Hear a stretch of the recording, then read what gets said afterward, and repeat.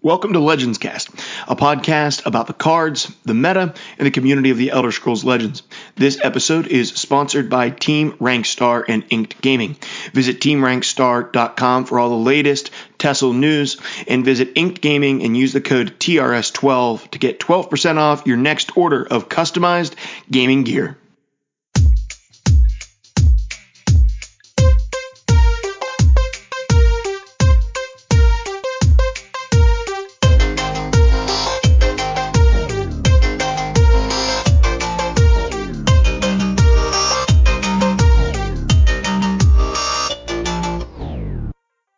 Hello and welcome to Legends Cast, a podcast about the cards and the meta and the community around the Elder Scrolls Legends.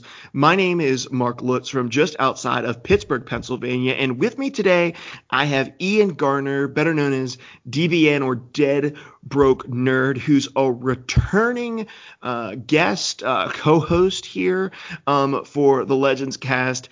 How you doing, DBN? Oh, man, I'm doing awesome. I'm really hyped to be back on the show. I absolutely love doing this. And every time I listen to one of the episodes and hear about somebody else who came on and was a guest, I sit there and I'm like, oh, man, I wish I could ask them these questions. And actually, I know people do submit plenty of questions. So, you know, we tend to get most of our questions over our Discord. Which actually had somebody chime in this week, ticked off once they joined my Discord saying they couldn't find my Discord. Oh my. I don't know. I guess we got to fix that right there. Yeah. Yeah. It was like literally someone messaged back like a second later, like, hey, you just Google it. I just Googled it. Yeah. I'm not trying to make like light of anybody who was in our Discord. They just came in hot and heavy. No. I accidentally threw somebody under the bus last time I was on here. I forget. I think I like shouted out Beefquake for something silly that Beefquake said or something. But awesome dude who runs the Discord. But yeah, no worries. I'm just glad to be back, man. Oh, good, man. I'm really glad. I'm honored to have you back on the show. My life has been, as you can expect, to have a 1-week-old and a 2-year-old. Luckily, I've been off work, so being off work still right now means that I'm able to record tonight, which is fantastic, which it's currently Tuesday about like 9:30 p.m. where we are. And luckily, me and Dead Broke Nerd are in the same time zone, which is rare for evidently the people that I've been recording with. But DBN, I like to kick off the episodes just like talking a little bit about, hey, what has our week in TESL been like? Have we been frustrated? Have we been enjoying it? What decks we've been playing? So tell us a little about like your week in TESL. What has your week in TESL been like? Well, I'm not gonna lie. Last week was I was frustrated, but I think that had more to do with running into 3 Prophecy Javelins Rune 1 in a row. So that happened last week. Yeah, but I'm happy to report that it improved drastically since then. I had a great time casting Warp Meta with Ian Bits actually on Sunday. That was actually a blast. And Ian Bits is such a knowledgeable person. It's always one of those things like when I cast with Ian Bits, I get better at the game. It's always like we sit there and we talk about the different lines of play, and he always comes up with one that I'm like, oh man, yeah, Like I didn't see that one. Sure. Yeah, and so that was really fun, and also it was pretty darn cool because a friend of mine, Flo, won the event, and it was cool because up until then, despite casting numerous events, I've never casted a game that Flo has played in until then. He was in all the qualifiers, he's been in Warp Meta and Team Rankstar and all these events, and I always make fun of him that I'm gonna make fun of him on the cast if I could ever cast a game that he was in. I didn't end up making fun of him. I actually kind of forgot, but that's too bad. But yeah, it was fun. Excited. Yeah, I was like, oh man, he's a good guy, and he's a really really nice guy to talk to too. So I was like, it's cool to see him. It was cool to see him succeed with Halalu, but we can talk about that later. And then today on stream, I got to play my Hulking Scalon Swift Strike Archer list. It kind of crushed it, so that felt good. Really? Because now I caught the beginning of your stream today, and you were like talking about it, and then you went up with like Steel Mage, which is maybe my least favorite deck to play against. Not because it's great, just because I'm mad. But you ended up going back to the hulking scale on archery eventually. Yeah. I started with Steel Mage just because I wanted to kind of mess around with something different, and I don't play like Mage is one of my least played classes, believe it or not. I've played like there's a couple tricolors I still haven't played much of. Like I haven't played much Ebonheart. I haven't really Hmm. played much Redoran. But of all of the base classes, like the dual color classes, Mage is my least played by far. So I Huh. figured, hey, I'll play around with some Mage, and it didn't go super well. I was also trying to be super janky with my list, blending tinkering with stealing. So I'd steal something and then tinkering it, and it worked out really great for one game or so, but it ended up not being Sure. very good. I mean, that's not going to work usually, but when it does work, it's going to be really cool. In fact, I think I saw the game where it did work, where you stole something and turned it into a 10-10 Daedra, and Yeah. then like also like double transformed another one of your creatures on the board and turned it into something awesome. I definitely saw that particular game. Yeah, that game. I think my opponent, after I transformed it into the that one Daedra that doubles his health and power, or doubles a creature's health and power, in which case it was him.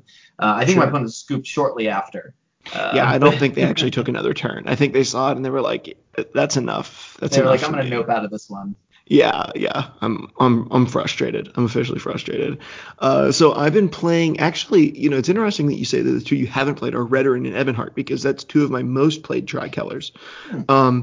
And you would think like, okay, Ebonheart, you must have played during Alliance War and played a lot of like Ebonheart, lethal control rage. And that's actually not the case. I've played a lot of.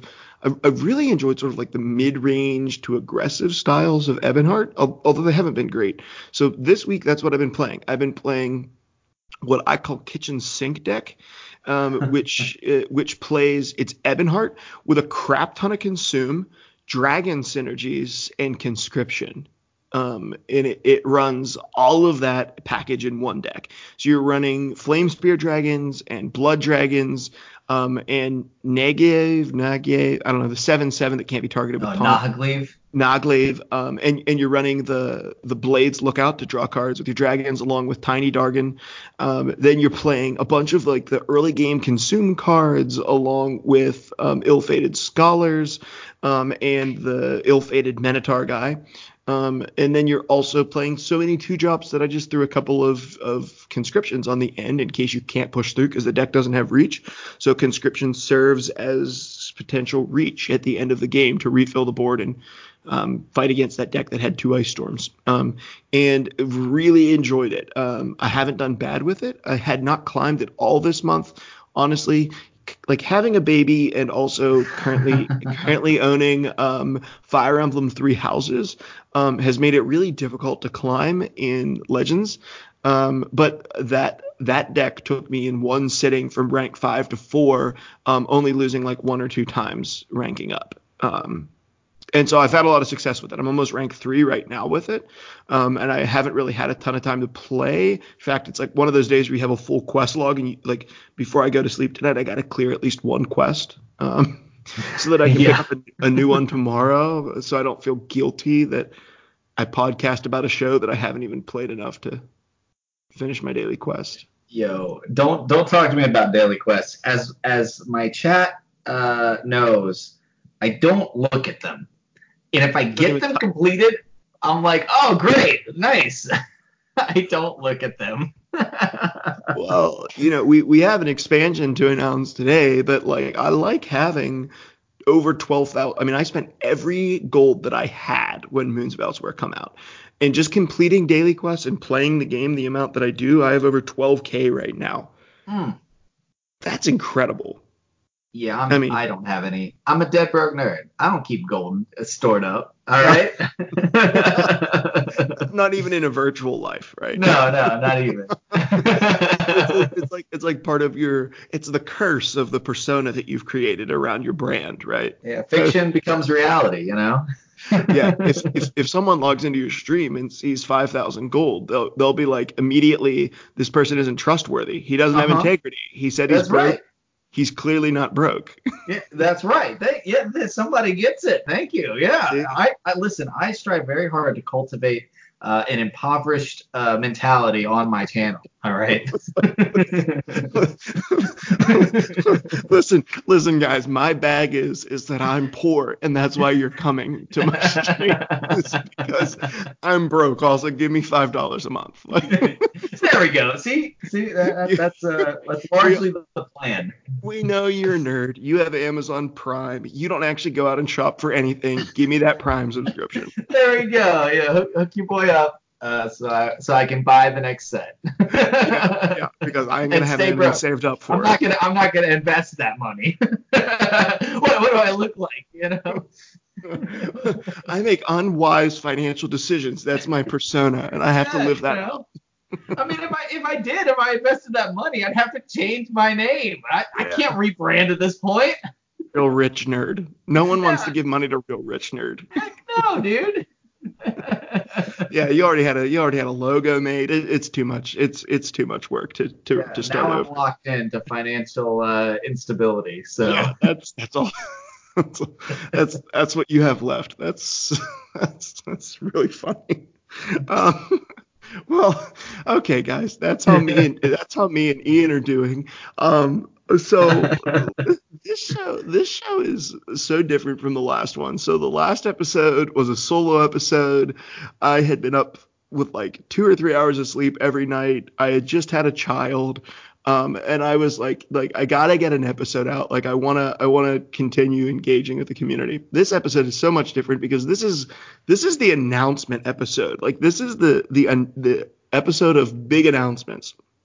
So let's just start, and then I'm gonna let Ian jump in and kind of share his 2 cents as well.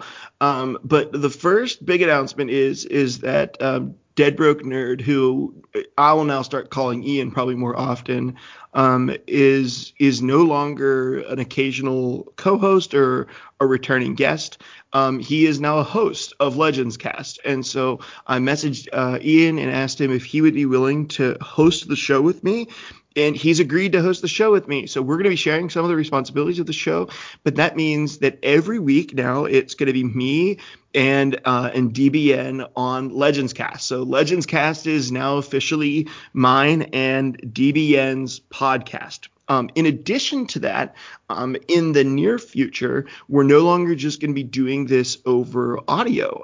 This show will now be audio and video if you tune in at the right time. So on DBN's Twitch channel, which you'll know by the end of this episode, starting at 9 p.m. Eastern time on Tuesday nights, DBN and I and whatever guests that we have on the show are going to be recording live on twitch.tv. And so you'll be able to tune into his channel, follow his channel, and tune in live for the recordings of the episodes. And you can actually then comment inside of and ask us questions like right on the spot or engage with us in the middle of the show. And that'll be that chat is something that we're going to be keeping eyes on. In addition to that, there may be like some additional content for the show coming in the future now that Ian is on board and is going to be joining this with us, which is just absolutely incredible. And I'm honored to have DBN as someone who's going to be on the show permanently. Well, permanently is a big word, but for the foreseeable future, we're going to be doing this show together. It's a huge, huge honor to have him join the show as a weekly host along with me. And I'm super excited for his connections and getting to know him and engaging with him over conversation around the Elder Scrolls Legends. That's enough out of my mouth. Ian, man, I just want to say thank you. Thank you so much for being on the show over the last couple of months and supporting me as a podcaster. I really deeply appreciate your support of me and your support of our Discord, your support of everything that we're doing, and now even further to join the show as a full host on a weekly basis. I'm honored. I'm humbled. I'm so thankful. So thank you, man, so much for joining the show. Yeah, dude, I'm super happy to be here. Like, I know I said that, and I probably said it a couple times now. The thing is, like, I just love talking about card games. I'm a nerd. I've always been one. And if you know one thing about nerds, you can't get them to shut up when they're talking about something that they love. And it's even better to be doing it with someone who's so down to earth and, just relaxed and chill and clearly enjoying it as you are, and as the guests that we've had in the past are. I mean, Tesla's got such a dang good community. I mean, it really does. I'm always astounded at both the positivity, but also just the helpfulness of the different people in the community. I get people coming into my Twitch chat who are just happy to say hi, and I'm always checking the Discord that Legends Cast has built. Has actually become such a cool place for people to share ideas and help out. It's been awesome. And when Mark reached out and asked me to be on the show, full disclosure, I was really hoping he would do that. I was like, I could see myself doing this for sure. Oh man, that's awesome. Yeah, no, and it's one of those things that I've been involved in several other groups and podcasts and events. I did DBN and Friends and stuff, and it's all been great. And I'm not downing any of that, because I've enjoyed all those experiences. But this is one that I found has been really, really special, and I honestly just have to credit it to Mark for putting out such a welcoming environment. So it's awesome to be involved. Hey man, well thank you. And like I said, I really feel like I'm the honored one to have someone who's willing to come on the show. When you start a project and it's sort of like a hobby or a passion project for you, and then other people connect with it in a significant way, right? Because like in nerd culture, like first off, what I believe as an individual and the convictions that I hold as a person and as a man, like they're not the most welcomed things in the environment that I'm in the arena, in the internet, period.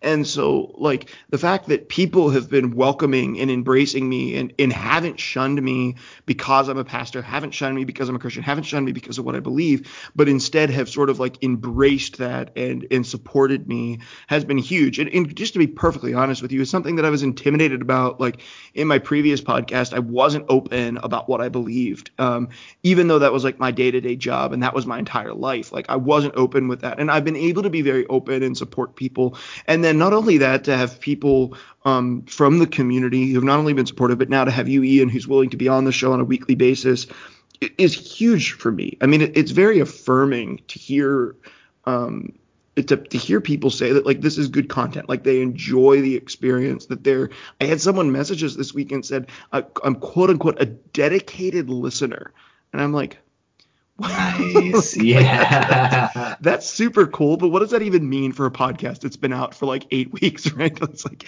or I mean, I don't know. I guess it's been 2 or 3 months now. But like, what is that? But like, that's so cool. Like that's a really cool thing that people are sort of like associating and identifying themselves with this community.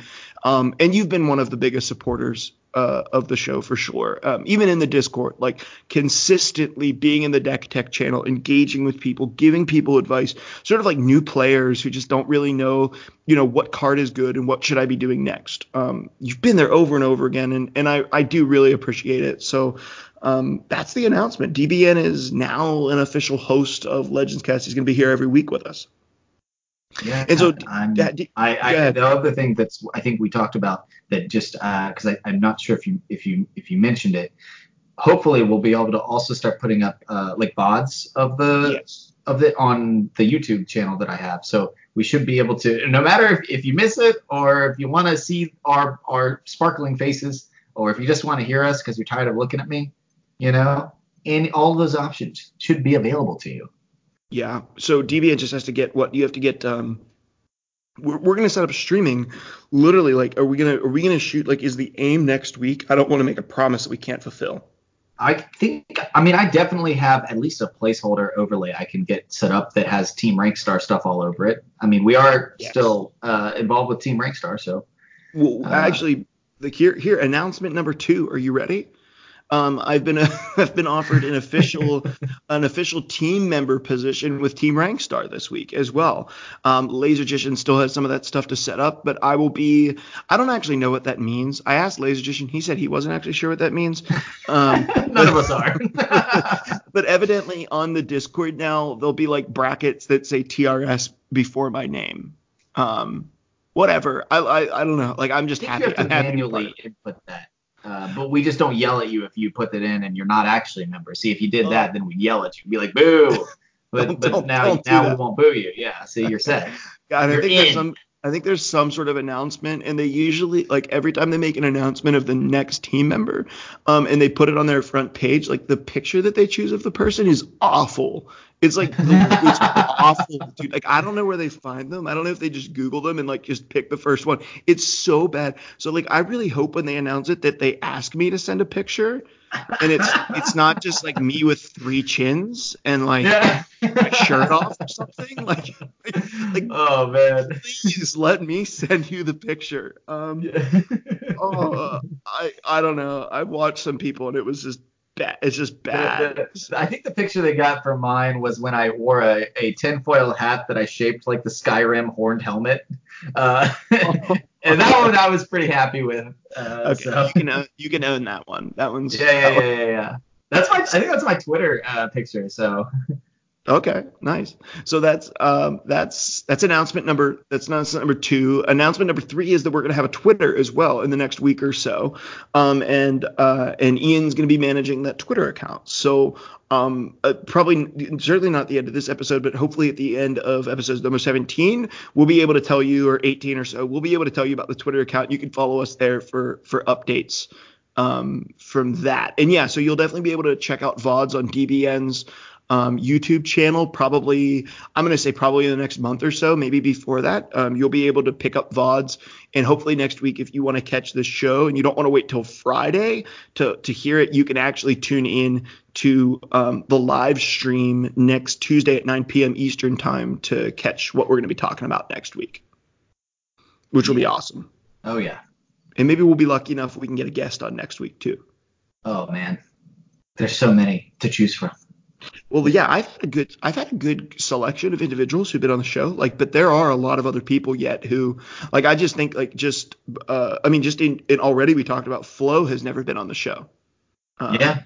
And I've never even shot him a message. So, Abel Wild has been willing to be on. I've never had Abel on anything.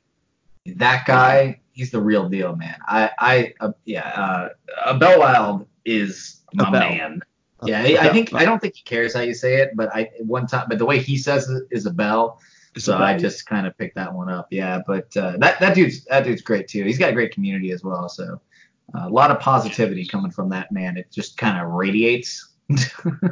Yeah, and he's doing things right for the community with tournaments and stuff that even Bethesda is not doing, right? Yeah.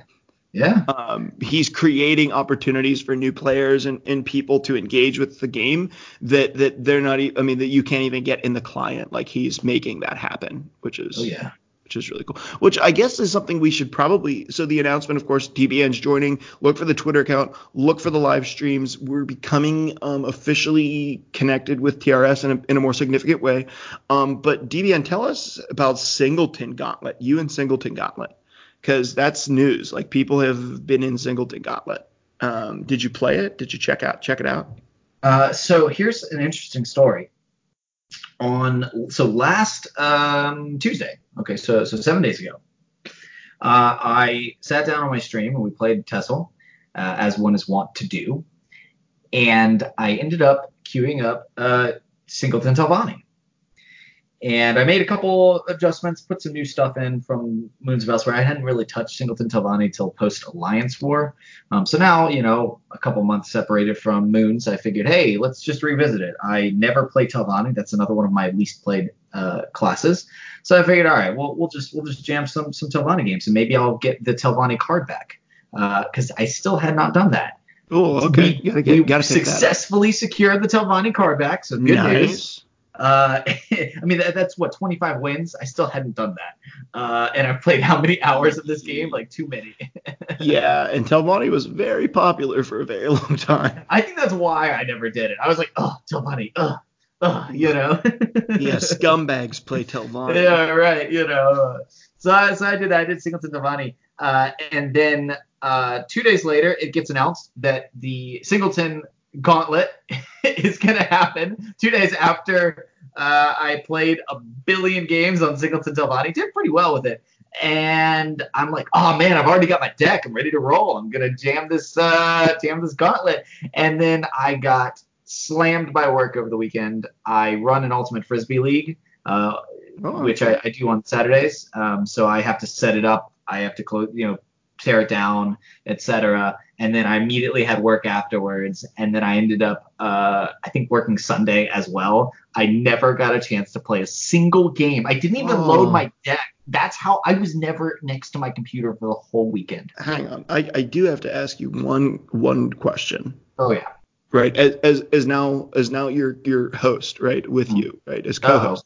How much teardown could there possibly be in Ultimate Frisbee? Do you just have to go pick up a Frisbee? You mean how much setup? No, how much teardown? You said you had to tear down after Ultimate Frisbee. What could there – is there just a Frisbee? So you have to put out all the fields, put out all the cones. Well, actually, we don't use cones. We use football pylons. And then we have these field lines that we can roll out and set up. And I got to be honest, they are a pain in the butt. Sometimes I don't put them out, even though I really probably should, because they're super helpful. For the record, anybody who's ever played Ultimate Frisbee, it is a self-officiated sport until you get to the higher levels. Okay, so there's an entire system of rules in place so that players call their own fouls. They call themselves in or out of bounds, and then if they disagree, there's a series of rules that say, okay, well, I'm going to contest that call, so instead of it being a score, it'll go back to the thrower, but it won't be a turnover. You know what I mean? So I don't, but I believe you. Right. Well, so of course, as a nerd, I know all of those rules. But so what that means is that there's the little times where if you just put up cones and you land sort of on the line, everyone's going to argue about whether you're in or you're out of bounds, right? And since there's technically no judge to make the final ruling, it tends to spiral sometimes. And so we have field lines so that we can definitively know if you're in or out of bounds. So this is like a little bit more like, okay, so my experience of Ultimate Frisbee is like, okay, everyone, like go to the closest, flattest area, and that tree is a touchdown, and that fire hydrant is the other touchdown, and let's just throw the Frisbee and run. This is a lot more legit. Oh, it's a lot more. When you start talking about Frisbee with me, you better not do that again. Just fair warning. So I played on a Division I college program for Ultimate Frisbee, and yes, they have. Okay. Yeah, so that's they probably have chalk lines, right? Like. Yeah. So we played on we practiced on the really nice turf field that they had. Ooh. And then we could. Now, did we get a lot of funding? Heck no. But we were a very competitive program. So I mean, when you get to, especially at college level, they take it seriously, man. I will say in college, I played a lot of disc golf. Oh, I love disc golf. Disc golf's kind of a stoner sport. Yeah, a little bit. Yeah, like I can't tell you how many times I came to the next hole and we just played through because there was like guys smoking blunts at that hole, like just. Mm-hmm. Oh yeah, for sure. But I loved it. I mean, I don't smoke weed, but like I love disc golf. That was. And it's also just a very relaxing thing to do. Like honestly, like. Yes. I mean, just kind of like golf, but without all the. It's not expensive. That's true. Okay, so now if you play Elder Scrolls Legends, you now know some of the general rules around more official Ultimate Frisbee, and you also know that if you want to relax, play disc golf. It's true. This is the prime time TESOL content you all came here for. Yeah, this is the Frisbee TESOL content that you came here for. Okay, so you didn't get to play the Singleton Gauntlet. I did. I got to play Singleton, and at least on the iPad app for TESOL, everything is still bugged. Is there an enormous amount of noise in the background right now? No? When you are not talking sometimes, I don't notice it, to be honest. It doesn't seem super bad. Fantastic. It's just my freezer in this horrible 80-year-old basement that I'm in. So hopefully it'll shut off soon. So anyway, I did get to play Singleton Gauntlet. I played Ebonheart Singleton, but I did not play Ebonheart Mushroom Tower Singleton, which everybody else is like, just play purple and play Mushroom Tower. So I didn't do bad. I think I did 5-3, a 7-3, and a 1-3. Now that I say it, it sounds bad. I ended 16th, but that was right at the beginning, and the app is broken, so it never updated. So you ended 16th. Yeah, I was number 16 officially, and I was never able to update to see what my actual rating was. So I don't know what I was, but I had fun. I enjoyed it. Definitely Telvanni Siege Mushroom Tower is super annoying and awful. And it was just awful. Like it was just terrible to play against. But other than that, I enjoyed it. Like the Singleton Gauntlet I liked a lot more than the Pauper Gauntlet. Wasn't a huge fan of Pauper Gauntlet. Also didn't do real well in the Pauper Gauntlet, but did Yeah. like the Singleton. I did play the Pauper Gauntlet. Okay. I only got to do one run. Again, so here's the thing, guys. If y'all are always like, man, what does Debian do all day? He gets up in the morning and plays cards for 4 hours. Man, God, what a bum. Well, you're kind of right, but my weekends are nuts. So the Gauntlet's really, it's almost slightly disappointing because as cool as the Gauntlets are, and I'm so glad that we have them. I rarely get to get all my runs done Yeah, you're because just too busy. yeah, so I can usually, if I stream on Friday, I can knock out one run, and I'm usually too tired to do 2 or 3 runs back to back. It's just something I'll get like burned out a little bit if I try to do like 2 or 3 runs. Well, it's not necessarily tilted. So I did the Pauper. I went 6-3 the first time I did Pauper, and I had built my own. I was like, all right, I know that East Empire Craft is going to be nuts, and I don't care. I'm going to do what I want to do anyways. Sure. And so I built a item battle mage list that capitalized on the Riyadh battle mage and Riyadh horseman and used Prowl Smuggler to be able to hand out free items to everything. Manic Jack, I think, is a common. Yeah, Manic Jack, and it actually performed excellently. I beat. So I ran into 4 or 5 East Empire Crafter decks, and I split wins with them. So 2-2 against East Empire Crafter with the item BM. It was cool. That one. So really, you asked me about Singleton, and I ignored you and talked about Pauper. But that's fine. That's fine. They're both recent.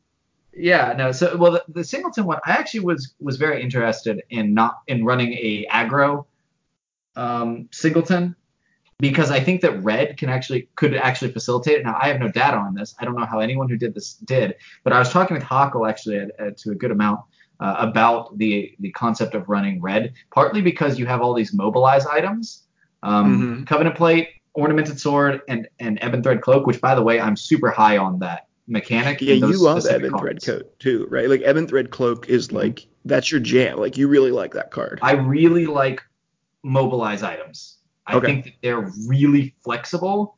They're solid top decks because they can be reach, but they're also fine if you draw them on 2 and you don't have a 2-drop, now I have Ornamented Sword. Well, it's a 3/2 for 2. It fills your curve in, but also gives you utility, gives you reach. Like it fills a lot of different roles. So I really like these cards. And I was the only time it feels bad is when you want to go wide but can't because you have a creature in each lane, right? Oh yeah, that's when it feels bad. And that's where like you are a little more careful probably playing. Luckily, red doesn't love going wide. Red typically likes going, all in on one lane.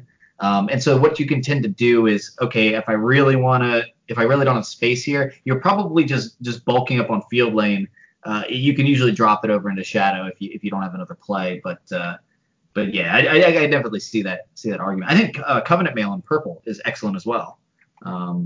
Well, yeah, I mean, it doesn't hurt that many of the mobilized cards also have prophecy, right? Yeah, the Covenant Plate and the Covenant Mail definitely do, yeah.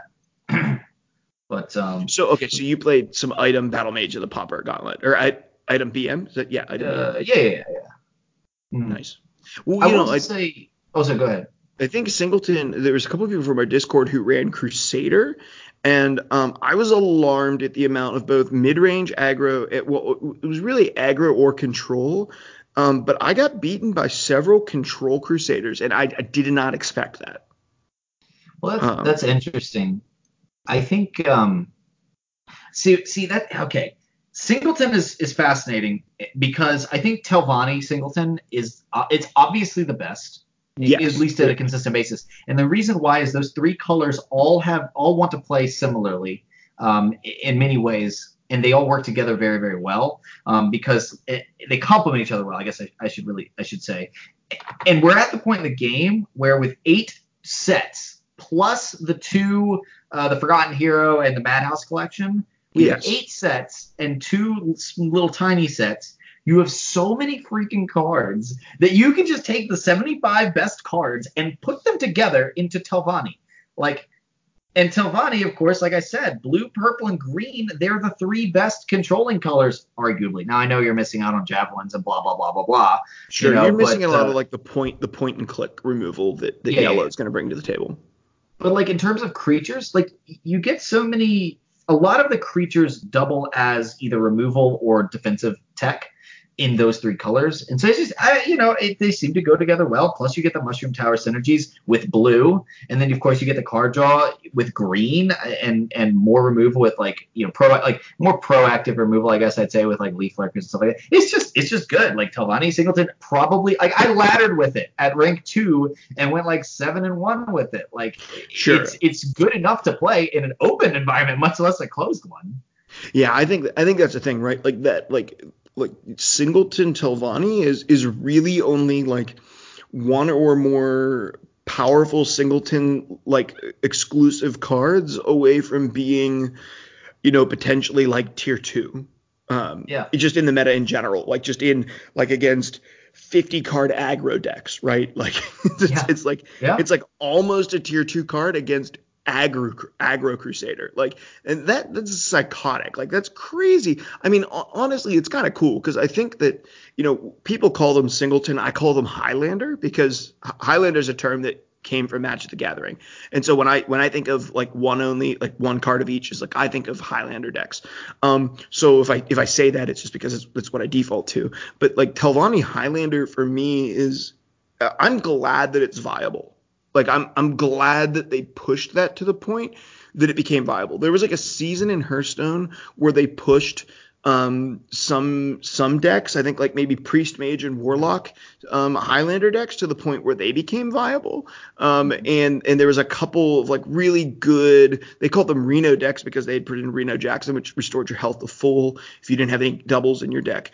And I definitely I like the fact that there could be one, or I don't want there to be a ton of viable ones, but I'm perfectly okay with a couple of different classes having a viable Singleton format to play. Yeah, and what's interesting there is a couple things. One, Reno honestly was one of my favorite environments in Hearthstone, the Reno meta, just because I liked that kind of, you have a 30 card deck, and when you play Control with a 30 card deck, and you're not playing Singleton, you just see the same thing over and over and over again. So what was cool about seeing a lot of Control Mage with Reno, Control Warlock with Reno was that you would see lots of different approaches to it because and some creativity there too.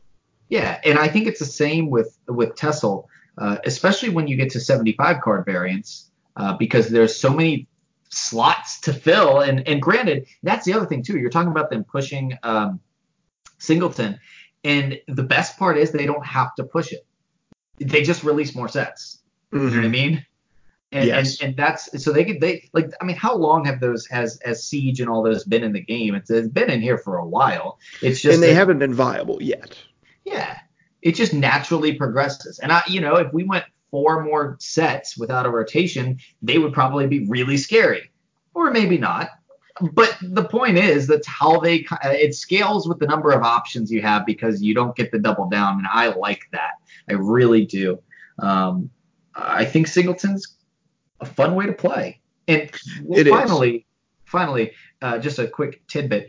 I was first introduced to the concept of running a single copy in a deck in a game called Versus System, in which it was Marvel and DC superheroes fighting each other. I've probably talked about it before.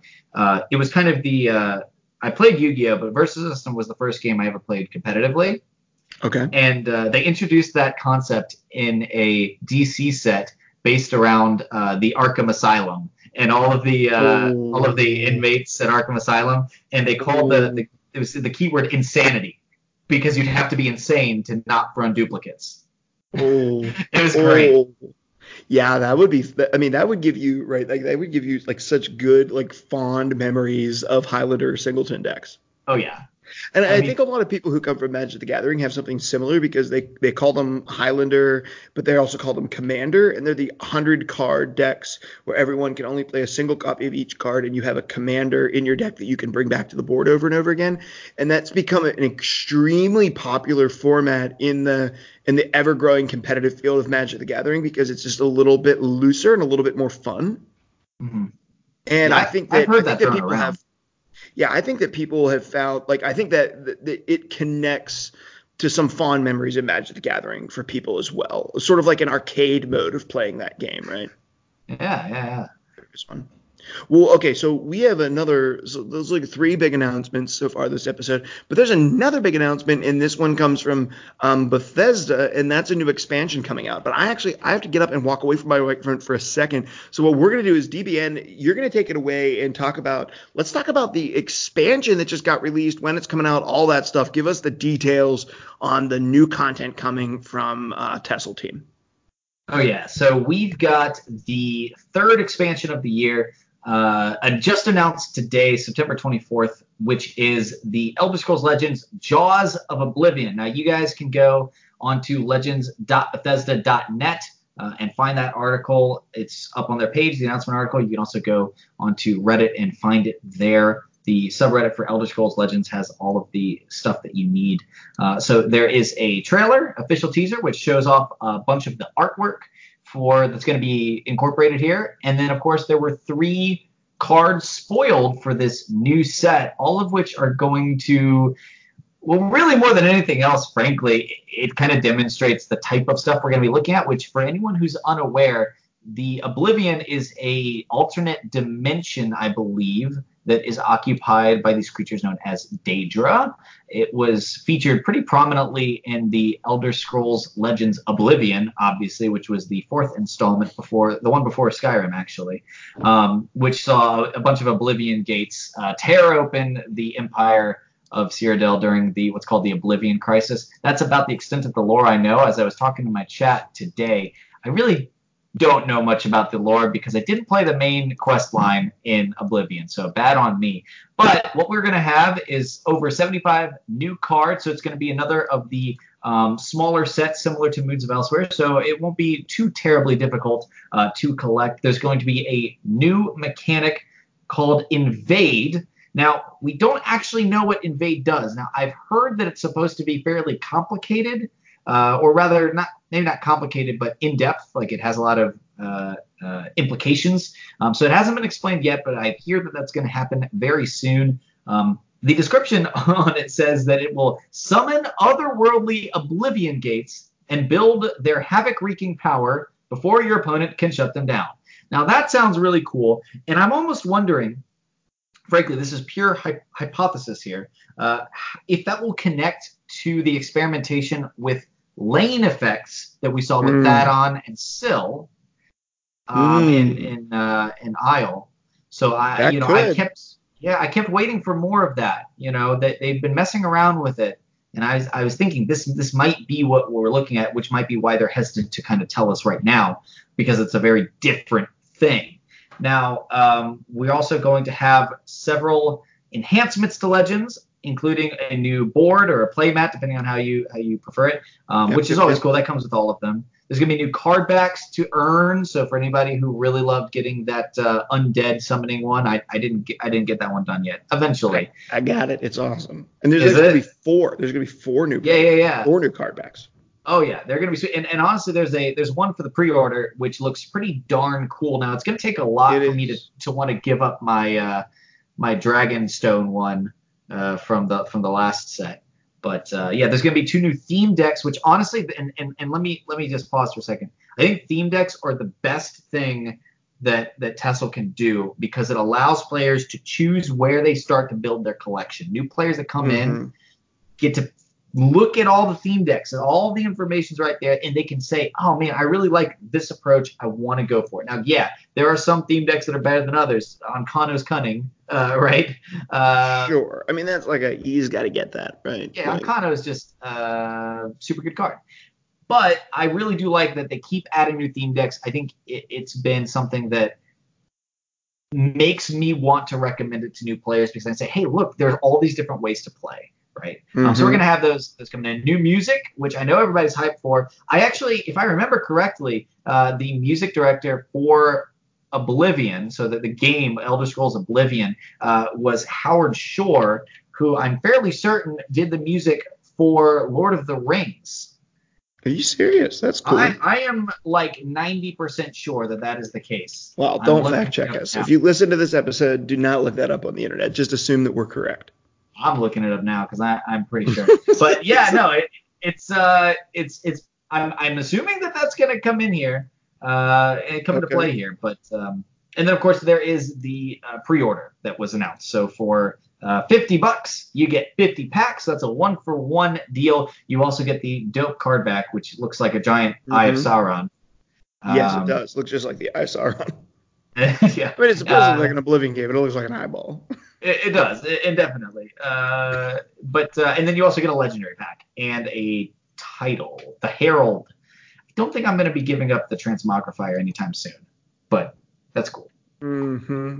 Yeah, I don't know. I can't remember. I think I either run the Founder or the Hungry, because the Hungry was the one that you had to use the fork enough times, and the Founder is the one that you had to purchase like enough stuff when the game first came out to get the Founder thing.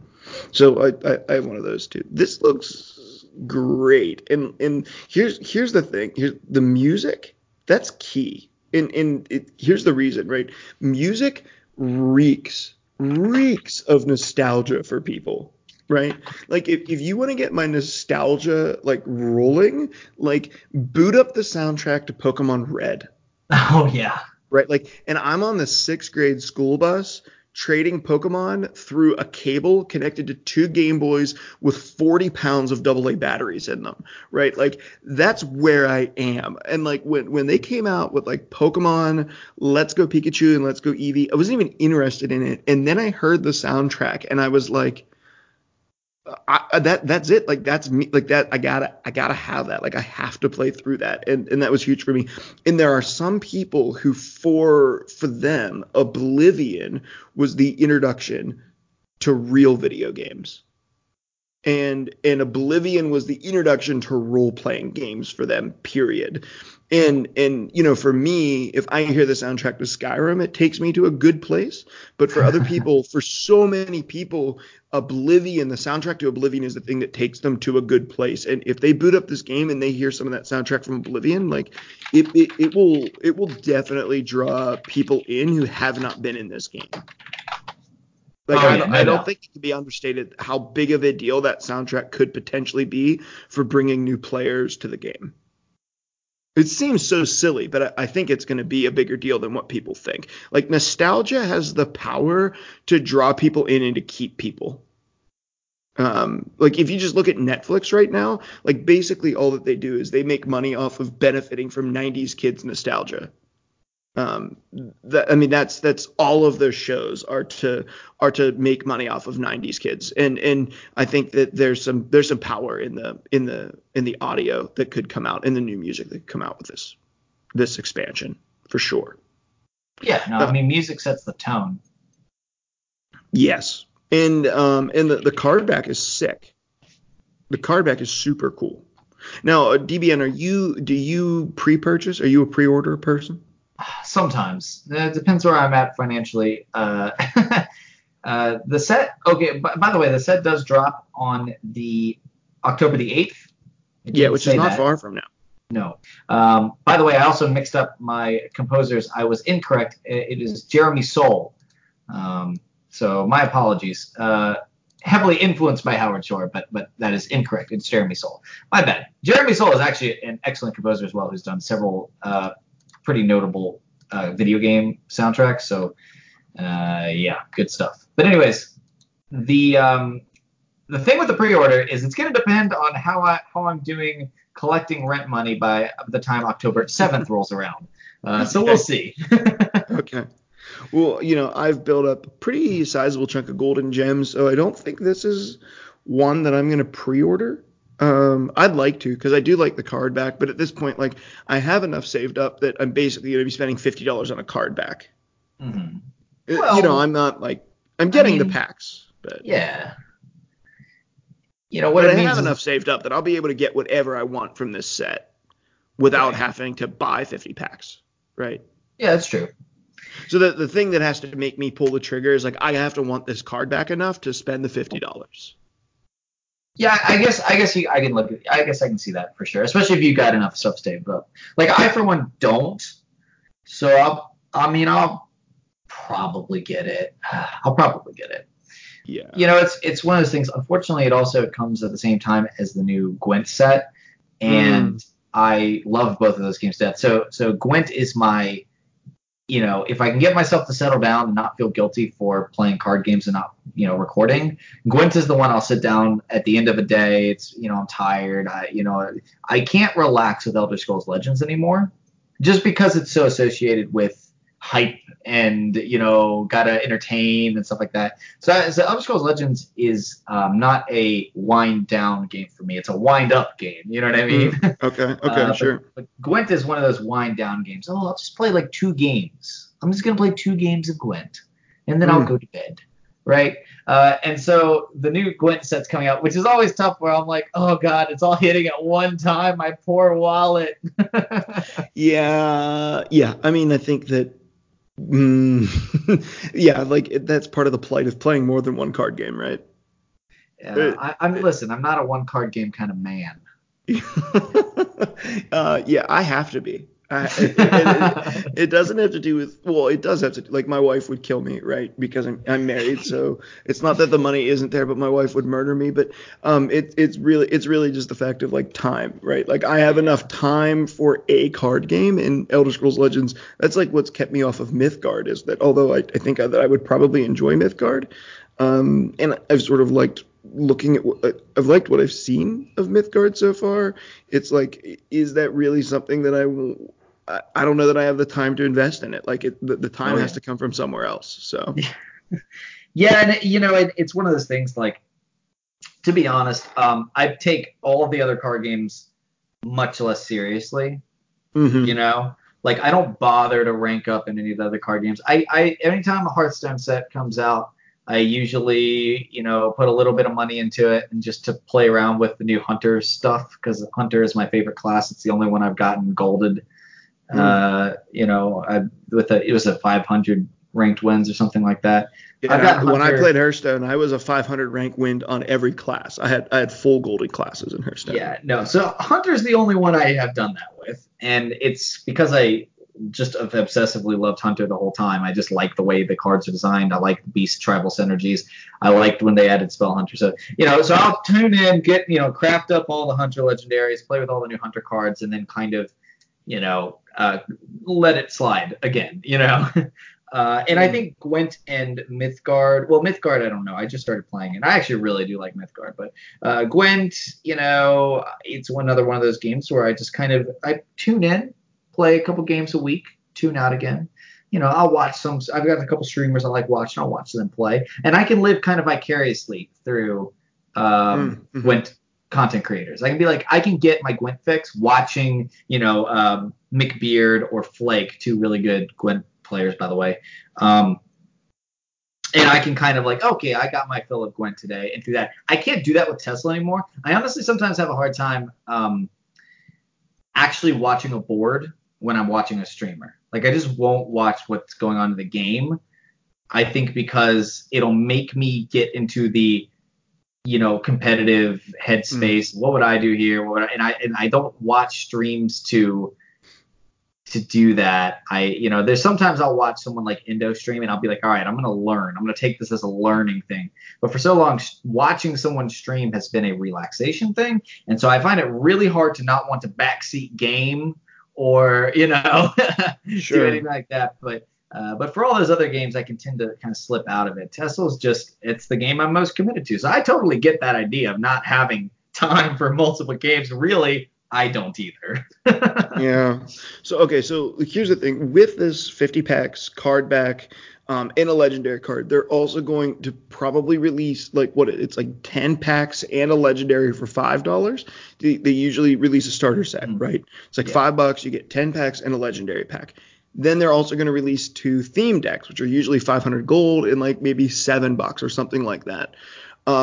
If I'm a new player, is it actually financially smarter, do you think, for me to spend what it would be 14 plus 5, the 19, like the $20 to get the 10 packs, the legendary, and the 2 decks? So I'm guaranteed 3 legendaries.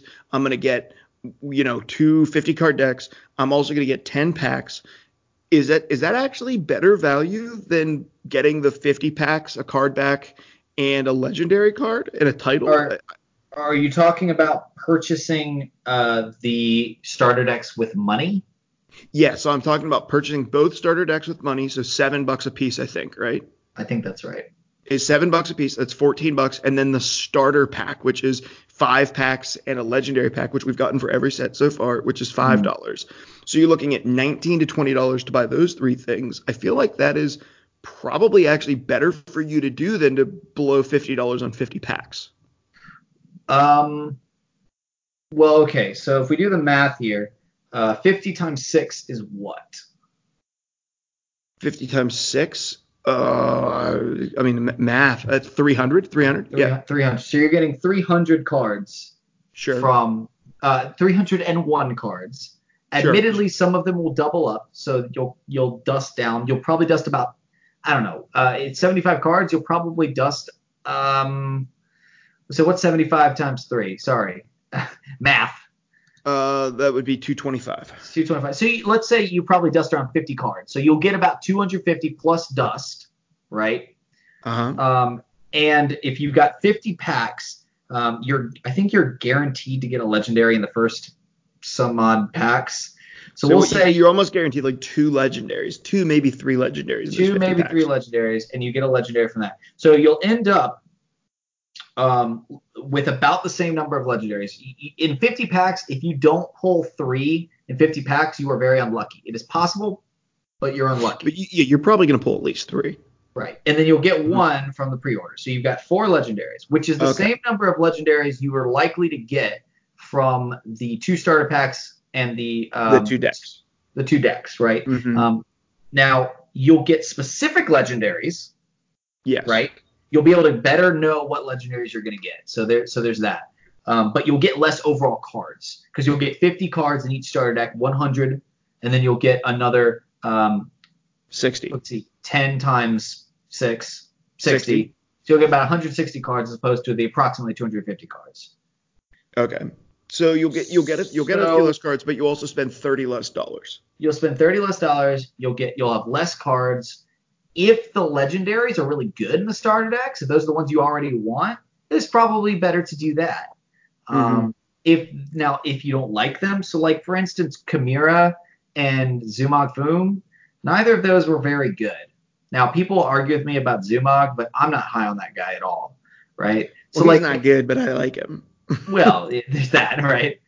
So if you judge the value of the legendaries to be lower, I'd probably go with the pre-order, to be honest, because it also helps you fill out the commons and commons and rares, that you're going to need to play theme decks. And let's be honest, if we look at the design trends of the last couple sets, Alliance War and Moons of Elsewhere went heavy in on theme and building like mechanic-based decks, right? Yeah. So Consume and Lunar. And then in Alliance War, you had Expertise and, was Veteran. And so, like, people are going to want to play those new mechanics. They're going to want to play those new synergies.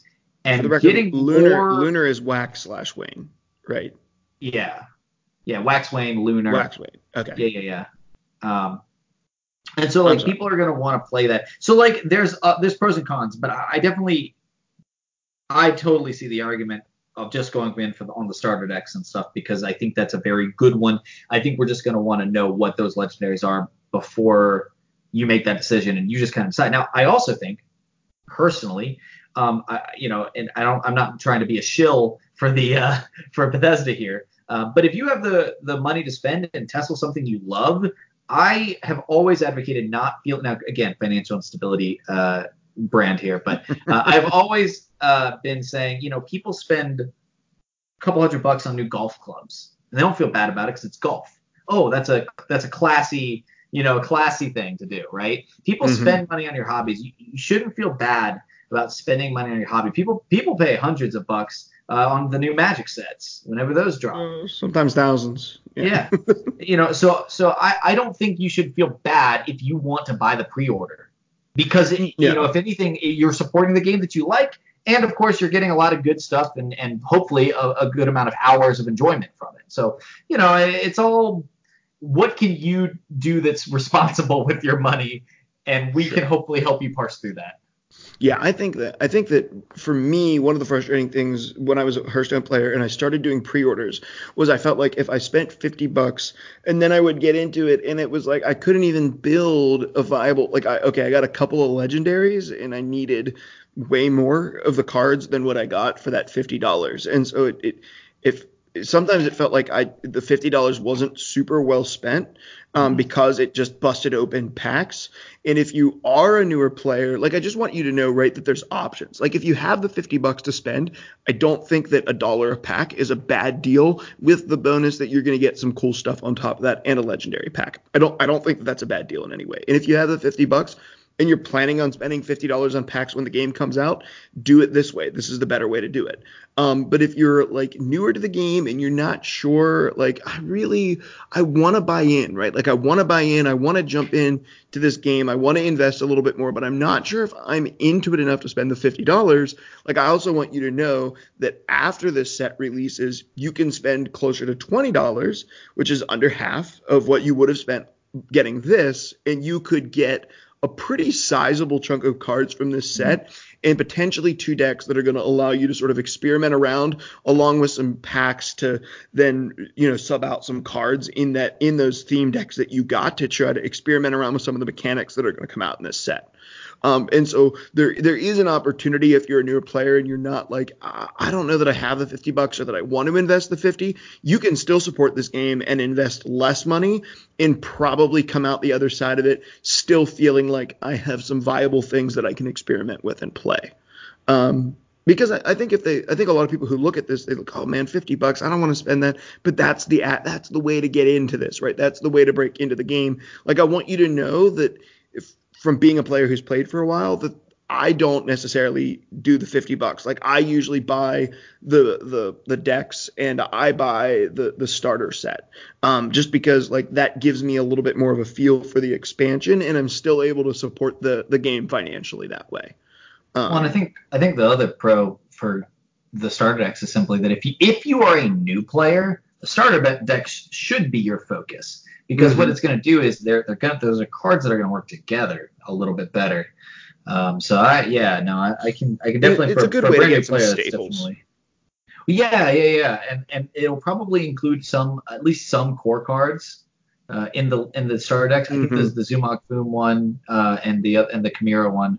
Those did include some core cards as well. I think that there's still starter decks that I haven't purchased, but that's because I already have the collection pre-established, right? Like sure, that's not really a very good example.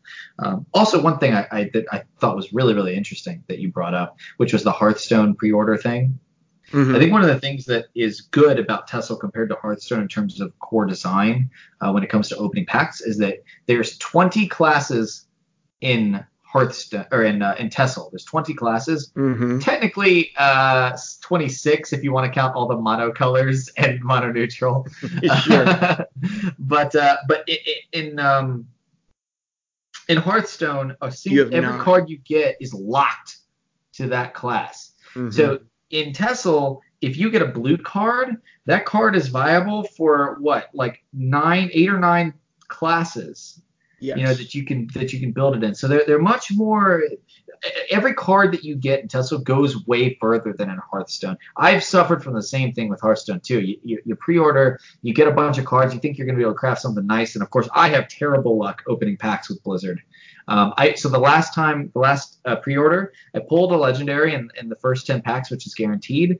And then of the 50 packs, I went 37 packs without getting another legendary. Now, mind you, we know from data mining they guarantee it within 40. 40.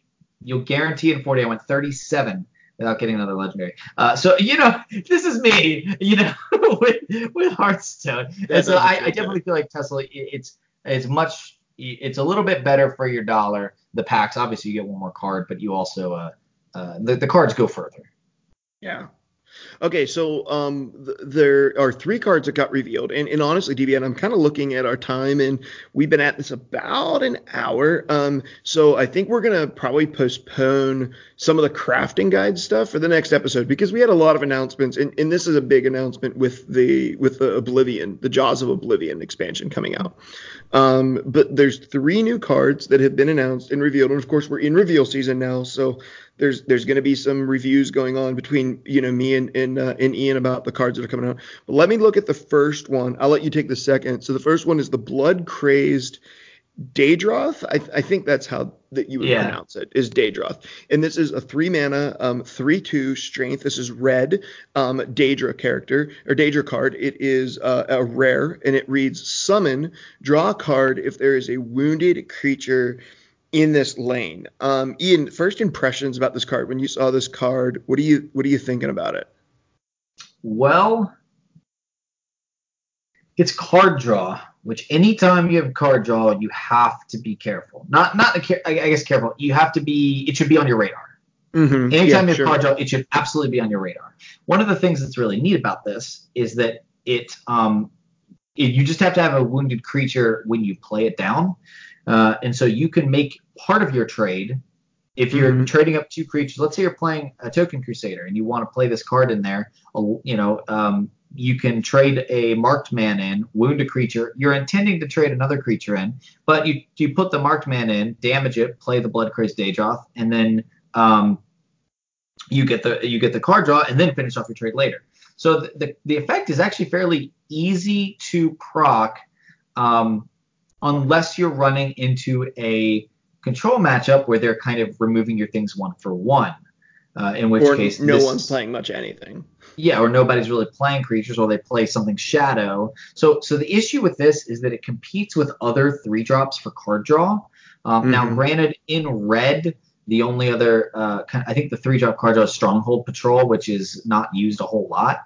Typically because red pairs with blue or purple. It pairs with blue. Yeah, so red actually Warrior is struggling right now, but red plays with pairs with yellow for Crusader, and Crusader has so much card draw you don't need another card draw for Crusader.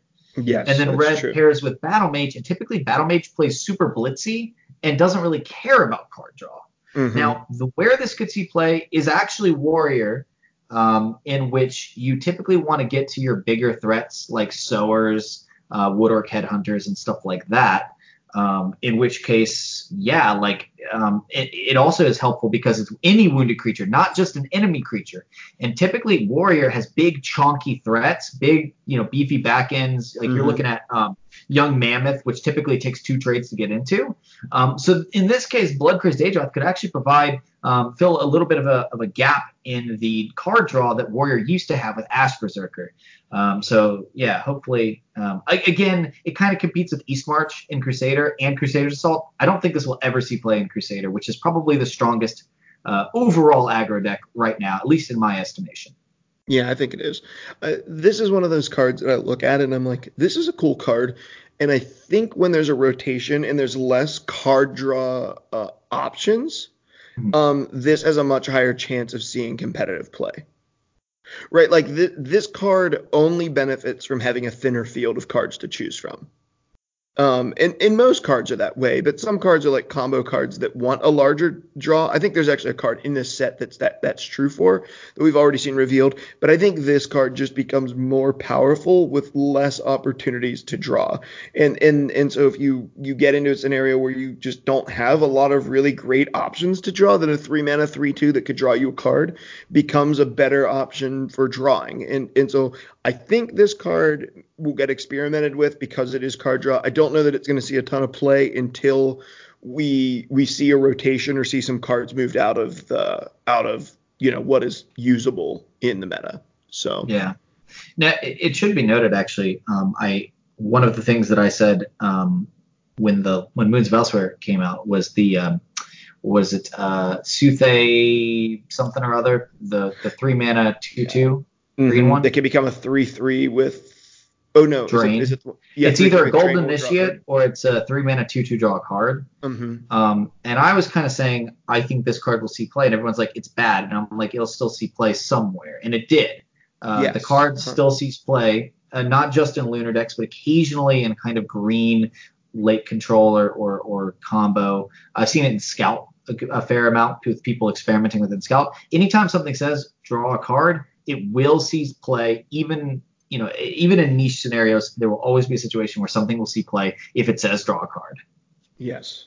Yeah, it's an interesting one. I hope that it will see play because it's cool. Here, my real question is why isn't this a wood elf, right? Like the identity of wood elf is they do things when there's creatures in the lane that are damaged. And this is it. But it's not a wood elf. It's a Daedra. That's true. It's a giant crocodile man. Yeah, real big crocodile guy. I don't even know what a Daedra is. They are, yeah. I guess they're allowed to be whatever they want. So why don't you tell us about this next one, the first legendary card that we've seen? Right, yeah. So one of the legendary cards, it does look non-unique. It's a blue action. It costs 10. It's called Forces of Destruction. And then we actually don't really know what it does because it uses the new mechanic Invade.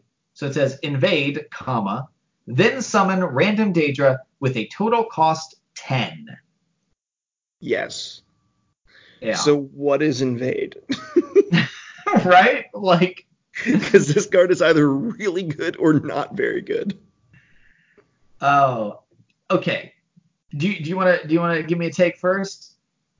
Sure. Yeah. I mean, that's kind of my take. Like, I don't really know what to think, right? Like, if Invade benefits you strongly, then this card is super good. It could be like 10 mana worth of random Daedra could like fill your board potentially, or at least put several out. And it doesn't seem like it will give you an 8-drop and then, the next one we chose is a 4, so you only get an 8. Like, it's going to fill out your curve, right? You're going to get 10 mana worth of creatures on turn 10, and you're going to trigger whatever this Invade ability is. That seems strong. If Invade is strong. If Invade isn't strong, then this isn't very good. If it is strong, this could be a pseudo conscription card of random Daedra, which are typically pretty powerful 2 turns before conscription. That's only in blue. Maybe I'm wrong about that, but it seems strong to me. Yeah. So here's the thing. I don't know. This is a hypothesis on the Invade thing, right? It says summon otherworldly Oblivion Gates and build their havoc-wreaking power. I've got to assume that what that will do is set up some sort of effect in which you fuel the gates.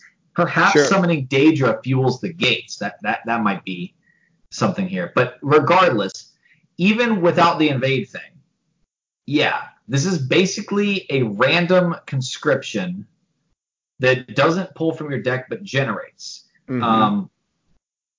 And what's odd about it, I'm going to assume you pick a lane for them to start in. But what's odd here is that it's competing and actually adding a third end game win condition. So I was talking about this actually with Silverfuse and Dragon Tamer Blade, both awesome content creators, by the way. I was talking to them about this, and we were kind of like lamenting the idea that late game Tessel is kind of dictated by one of either two like win condition finishers, quote unquote, which is if you're playing control, predominantly you're going towards conscription or rage. Now, yes, like Lunar Monk exists. Like Lunar Monk exists, but it's a grind out kind of old style attrition list like you used to see in the older days of Tessel. But these two cards have dominated, especially tournament play, where you just need some sort of big tempo swing and you just end the game. They're intended to stop Tessel from going long, right?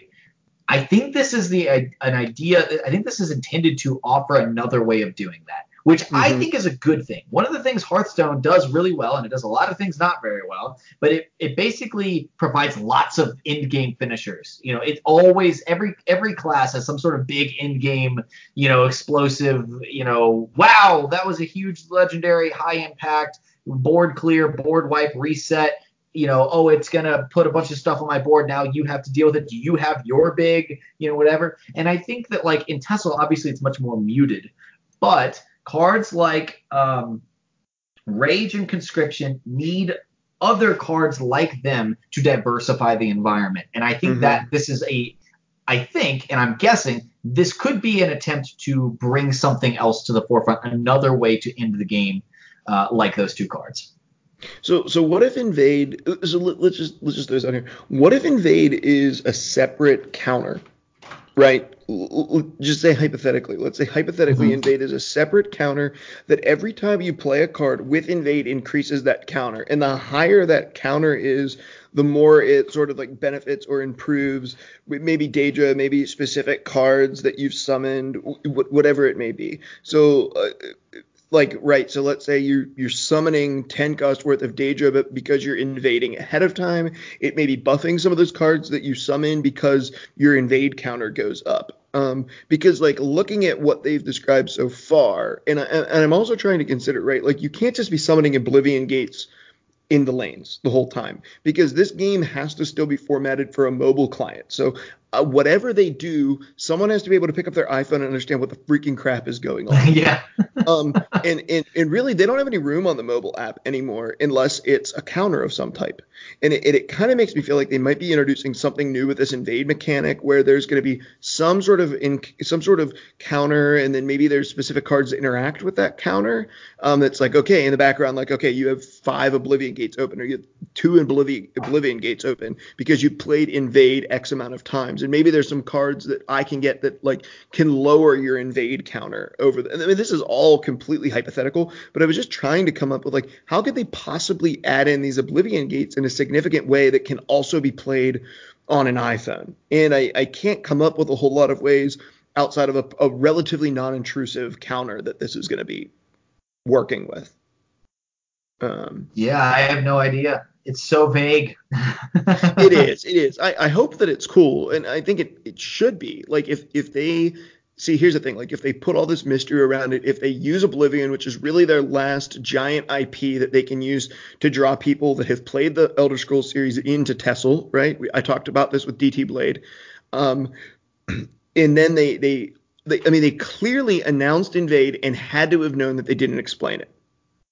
Right? It wasn't like they announced it and they're like, oh, we missed the explanation portion of the blog. Like they knew that people were going to want to know what it is. Yeah, it builds hype. Yeah, it's pretty standard marketing. Like here's something and you don't know all the implications yet, and you're just gonna have to stay tuned in. So they can't. But in previous expansions, they sort of let us know, right? When they came out with Wax Wayne and Consume, we knew what those mechanics did from the get-go, I think. With Invade, we don't. Am I right in that? Am I right or wrong? I honestly don't remember. I think that I'm right in that. Anyway, even if I'm not, like they have to come through now, right? Like Invade can't be crappy or stupid or insignificant. Like it's got to be something relatively important because they've hyped it this way. Yeah, I mean I have to imagine it's more complicated than Wax Wayne. Wax Wayne was it was fairly simple. I mean, I don't want to say it's.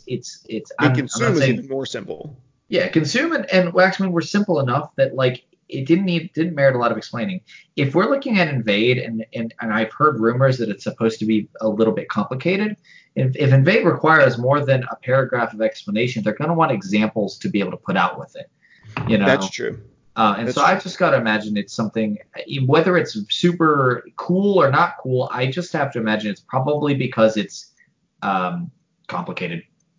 It's probably going to need some examples and explanation, and they don't want to give out, they don't want to spoil like 6 or 7 cards and really bog down the article. They just want it's just a quick teaser. Yeah. Yeah.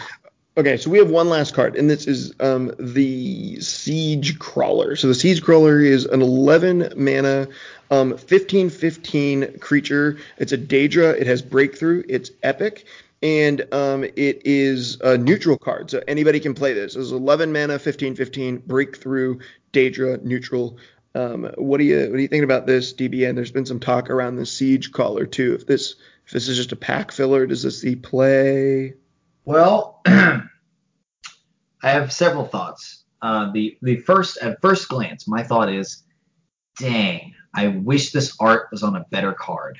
Yeah, because it is really cool art. So good. I really want Primos. I want Primos of this card, and I don't say that often. I really want Primos. I mean, for those who I obviously know you guys can't see it. Hopefully you'll go look it up. But it's this giant insectoid-looking thing, like looming over this town, like 10 times bigger than this town it's trampling on. And lava is just drooling out of its giant maw. Like lava it's the drool, like lava drool. Oh my god, it's terrifying but cool. So yeah, I mean this thing's the art is beautiful. So props to the artist. Here's the thing. It's bad. And it's bad because going tall is bad.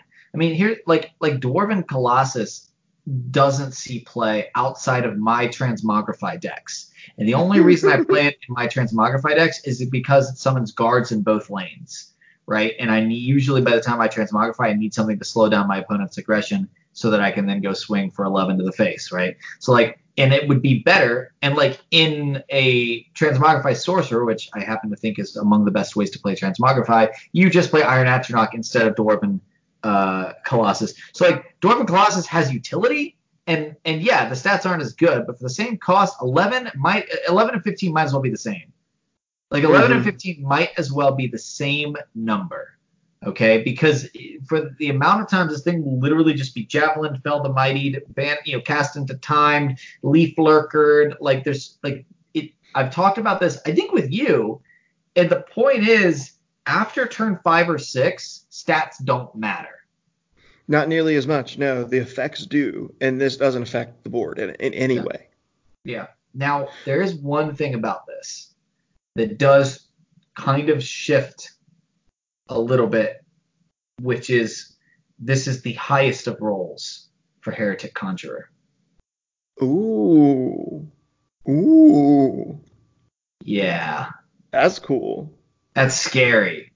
That's cool. Reddit is going to explode day one with everybody complaining about getting high rolled by Heretic Conjurer and Siege Crawler. Do we have another 11 drop creature in the game? Yeah, we have Dwarven to, right? Colossus. Yeah. Dwarven Colossus is 11. Marak. It does reduce the odds of pulling Marak off of Barrelzar's Tinkering or Desperate Conjuring by a factor of 1. Yeah, or even the guy, the bloke who his last gasp is to summon a creature. Oh yeah, the Spy Master. Yeah. Yeah. So that does sort of muddy up that mana cost for people who are hoping to pull a Marak randomly. Yeah, but I mean, at a certain point, Marak was what, a 1 in 4 or 1 in 5 before, and now it's a 1 in 5 or a 1 in 6. It's I think at a certain point, if your Barrelzar's Tinkering or Desperate Conjuring something, you're happy no matter what it is if you're bringing it up to an 11 coster. So this is what I was trying to come up with, right? So there was a Rage Warrior for a while that ran the Vampire, who's I don't know, like a 6 or 7 mana or 7 or 8 mana, 8/8 that doubles the mana gain that you gain whenever you gain Magicka. And then once you have 18 Magicka, it becomes a 16/16 with Breakthrough. And there was some ramp warriors that were ramping far enough to be able to play that and then in the same turn also play Rage on it and be able to, break through all of your creatures for 15 points of damage or 13 points of damage each and one shot you. And I was like, okay, does that make... That was Warrior, right? So is there a viable deck now that doesn't have to run that chick that can ramp up to play this in Rage on the same turn? And then I was like, no, there's not. Because the only deck that can ramp is decks that have purple in it. And if that's the case, you're never going to run this card. You're always going to run that giant vampire over this card. Well, so technically that's not true. Green has what I call pseudo ramp, which is temporary Magicka ramp. And you can actually, and so that's actually the foundation of my Scale on Swift Strike build, which is running Astrid and Brotherhood Slayers and Torval Extortionist and Brynjolf to ideally be able to bring in the Hulking Scale on. I've actually brought it in on turn 5 before. And now it's not super consistent. You can ramp in green and get things out under curved. Technically, you could also do it with Lady Syl's Cruelty, which is a blue card that can blow something up and refund Magicka, but of course -2 because of the cost of the card to play it. Unless you wanted to, say, use your Mages Guild Recruit to reduce the cost of Lady Syl's Cruelty ahead of time, and then you could go Lady Syl's Cruelty on your 5-drop and get 5 Magicka and then drop Siege Crawler on 6. But that's a lot of fabrication for something that's not a super good effect. At this point, if you're trying to OTK Rage with Siege Crawler, you're right. You might as well do it with the vampire chick, or just Bog Champ. Just play Bog Lurcher and give him an improvised weapon. Sure, that's probably better. That is just probably better. Right. Just in general.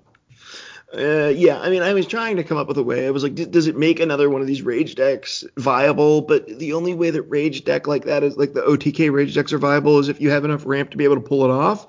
And in that case, you're running purple anyway. You could, but this with rage is 19 mana, right? And so in order to make that happen in a deck that doesn't warrant any ramp, that means you have to have 7 contracts in your hand. Yeah. Plus this, plus a rage. So that means you have to have 9 of your cards have to be used up to be able to pull this combo off. So you're going to be playing purple anyway. Is the point that I'm making? You're going to be playing purple, so this card isn't good. This card, however, 11 mana, 15/15 breakthrough. If you're an arena player, you're gonna have worse options than this a lot of times. So here's one thing that I think we might be missing. Which is context, right? So a card like this, I think, might be intended to be, here's a pack filler, and then once we find out what the invade mechanic is, we might be looking at this card like, oh man, because do you remember in Hearthstone the recruit mechanic? Do you remember that one? Which basically would be like recruit 6, and you'd pull a 6-drop from your deck. Yes, and pull it on the battlefield. Mm-hmm. Yeah, So one thing we already know is that tall creatures aren't super good in the game, right? Because you invest all your Magicka in them, and then they just get Javelin. So if you play an 11-drop and it gets removed by a 4-cost Fell the Mighty, you're feeling pretty bad. Your opponent basically spent, a quarter of what you spent, and then they still get to develop, right? Because they're the same Magicka as you.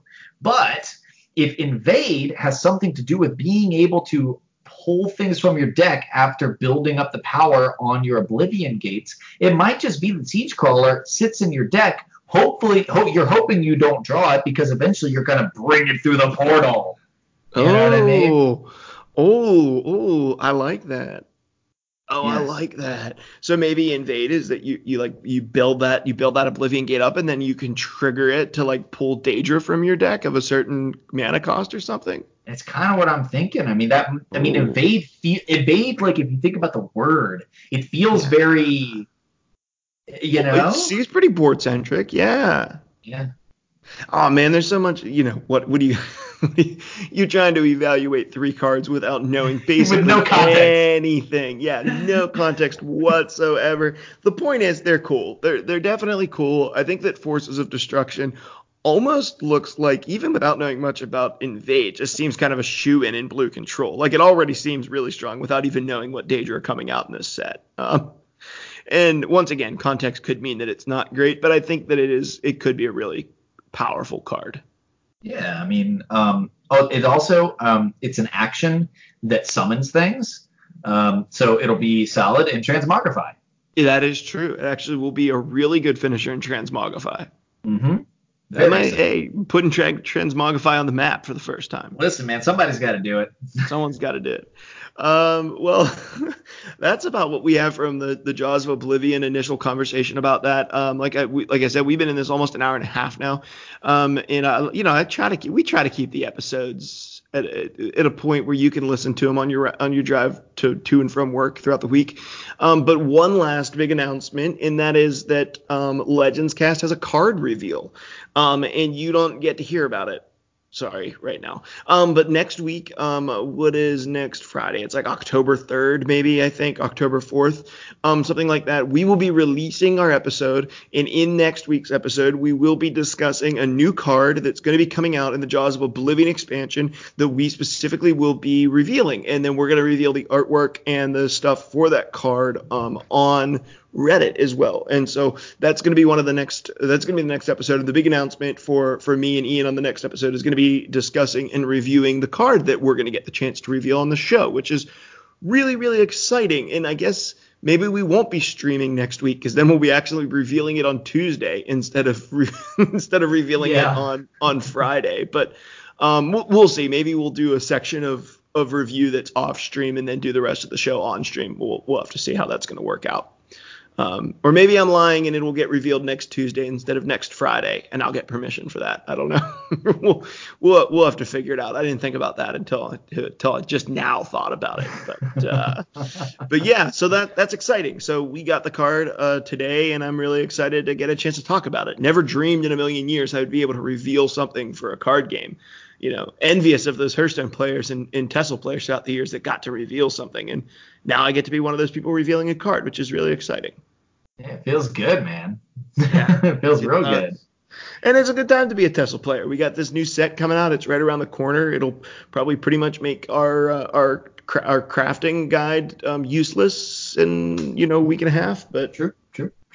Yeah. But that's it. It's also Daedra being spooky, scary things in the month of October. Oh, that's true. That is true. Yeah, we got some Halloween themed.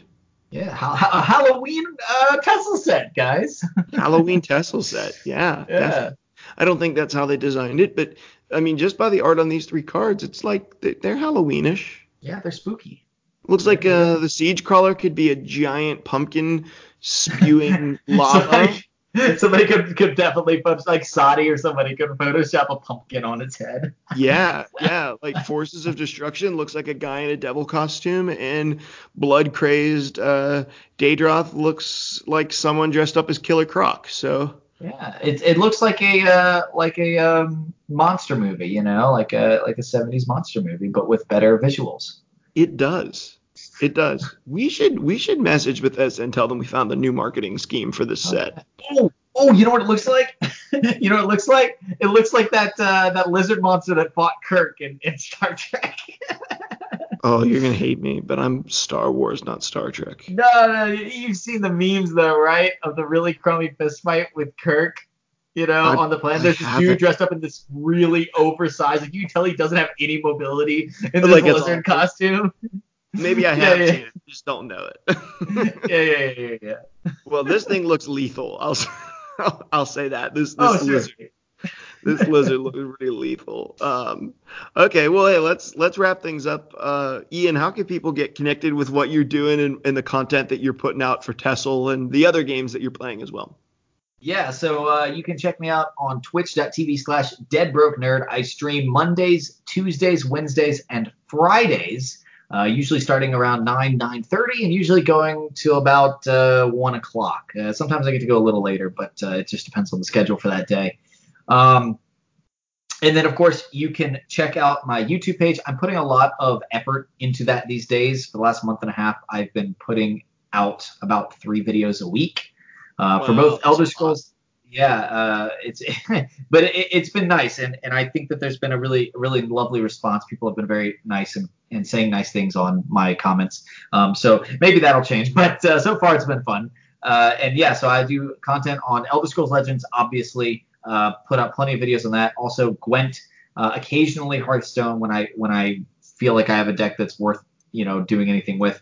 But also more recently with Mythgard. In fact, not to be not Legends based, but I did just post a video on my YouTube that's pinned to the top, which kind of breaks down what's new and different about Mythgard, why it's any different from all these other silly card games that I find myself playing. But I do have 2 new Elder Scrolls Legends videos going up this week, so stay tuned. Awesome. next week to catch what we're doing. You can email me at eslegendscast@gmail.com. Stay connected to what we're doing too, because I think that the Twitter will come out probably in the next couple of weeks. We have commissioned a guy to do a logo for the show, so I'm gonna be looking at to actually potentially putting out some merch for the show. It's probably 150 episodes too early to do something like that, but I kind of thought it would be cool, so I'm gonna dig on that, look into that. As always, you know me, like if you need someone to be praying for you or listen to you, you're going through a tough season in life, email me at eslegendscast@gmail.com. And if you want to support what Ian and I are doing with LegendsCast, if you find value in this podcast and you want to give value back, check out our Patreon page. Go to patreon.com, search for LegendsCast. We have 4 patrons right now, and so I want to make sure that I just recognize those 4 patrons, because I could forget to do it, and that would be awful. And I should have done it at the beginning of the show, guys. I'm so sorry, because I did neglect to mention something. So Lord Raymond and Benjamin Wyatt, we mentioned last episode, they're patrons, and we're very thankful for that. And then honestly, I'm not going to try to pronounce your name correctly, but Berger, Berjae, is now a supporter of the show as well. We're really thankful for you, man, and you've been in our Discord for a while. I really appreciate that. And then Jonathan Schiebel is another supporter of our show, so I'm really appreciate that. So thank you so much, guys, for being supporters of Legends Cast. And once again, if you want to give value back to what we're doing, you can go to patreon.com and search for Legends Cast, and you can support us there. Couple bucks a month goes a long way to help me and Ian continue to do what we're doing here with the show. Last but not least, the best way to connect with me and Ian and a lot of the other folks is to go join our Discord. So you can find a link to that at Team Rankstar, and you can also find a link to that usually on our Reddit posts, an invite link. So make sure you come and join our Discord and join our community over there talking about Elder Scrolls Legends. DBN, anything else you want to plug or comments you have before we get out of here? No, I'm just really excited to be starting this cool little journey, working together with you, Mark. And one thing that you actually reminded me of, definitely if you guys are new to the game and you need somebody to look at a deck list or something like that, you can definitely put it in the Discord. There's a deck tech option in there. I prowl it pretty regularly. But if you don't feel comfortable with that, both Mark and I are happy to receive things, but for me specifically, Discord and Twitter DMs are the best place if you want to get in contact with me for anything. But also, I'm constantly fielding people sending me lists, and when I get a chance, I'm always happy to look at them, give you some feedback, or say, wow, this is really cool, can I steal that idea? Because I do that quite often. There's a lot of the cool things. I honestly think that collaboration is the way that people innovate. So feel free. I'm always happy to talk.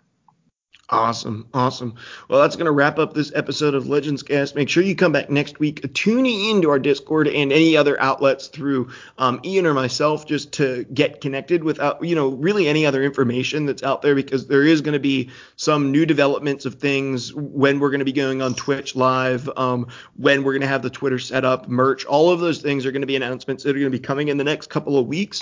So make sure that you stay tuned with us and know exactly what's going to be going on, because we're going to be doing some expanding and some development for the show in the next couple of weeks. Other than that, that's going to do it for this episode of Legends Cast. Thanks for tuning in with us, and we'll catch you back next week. Thanks for listening to Legends Cast, a podcast about the cards, the meta, and the community of Elder Scrolls Legends. If you want to support Legends Cast, you can always leave us a rating and review wherever it is that you listen to podcasts, or you can visit our Patreon page at patreon.com/legendscast. Be sure to come back next week and make sure that you check out our sponsor, both Inked Gaming and Team Rankstar, at teamrankstar.com.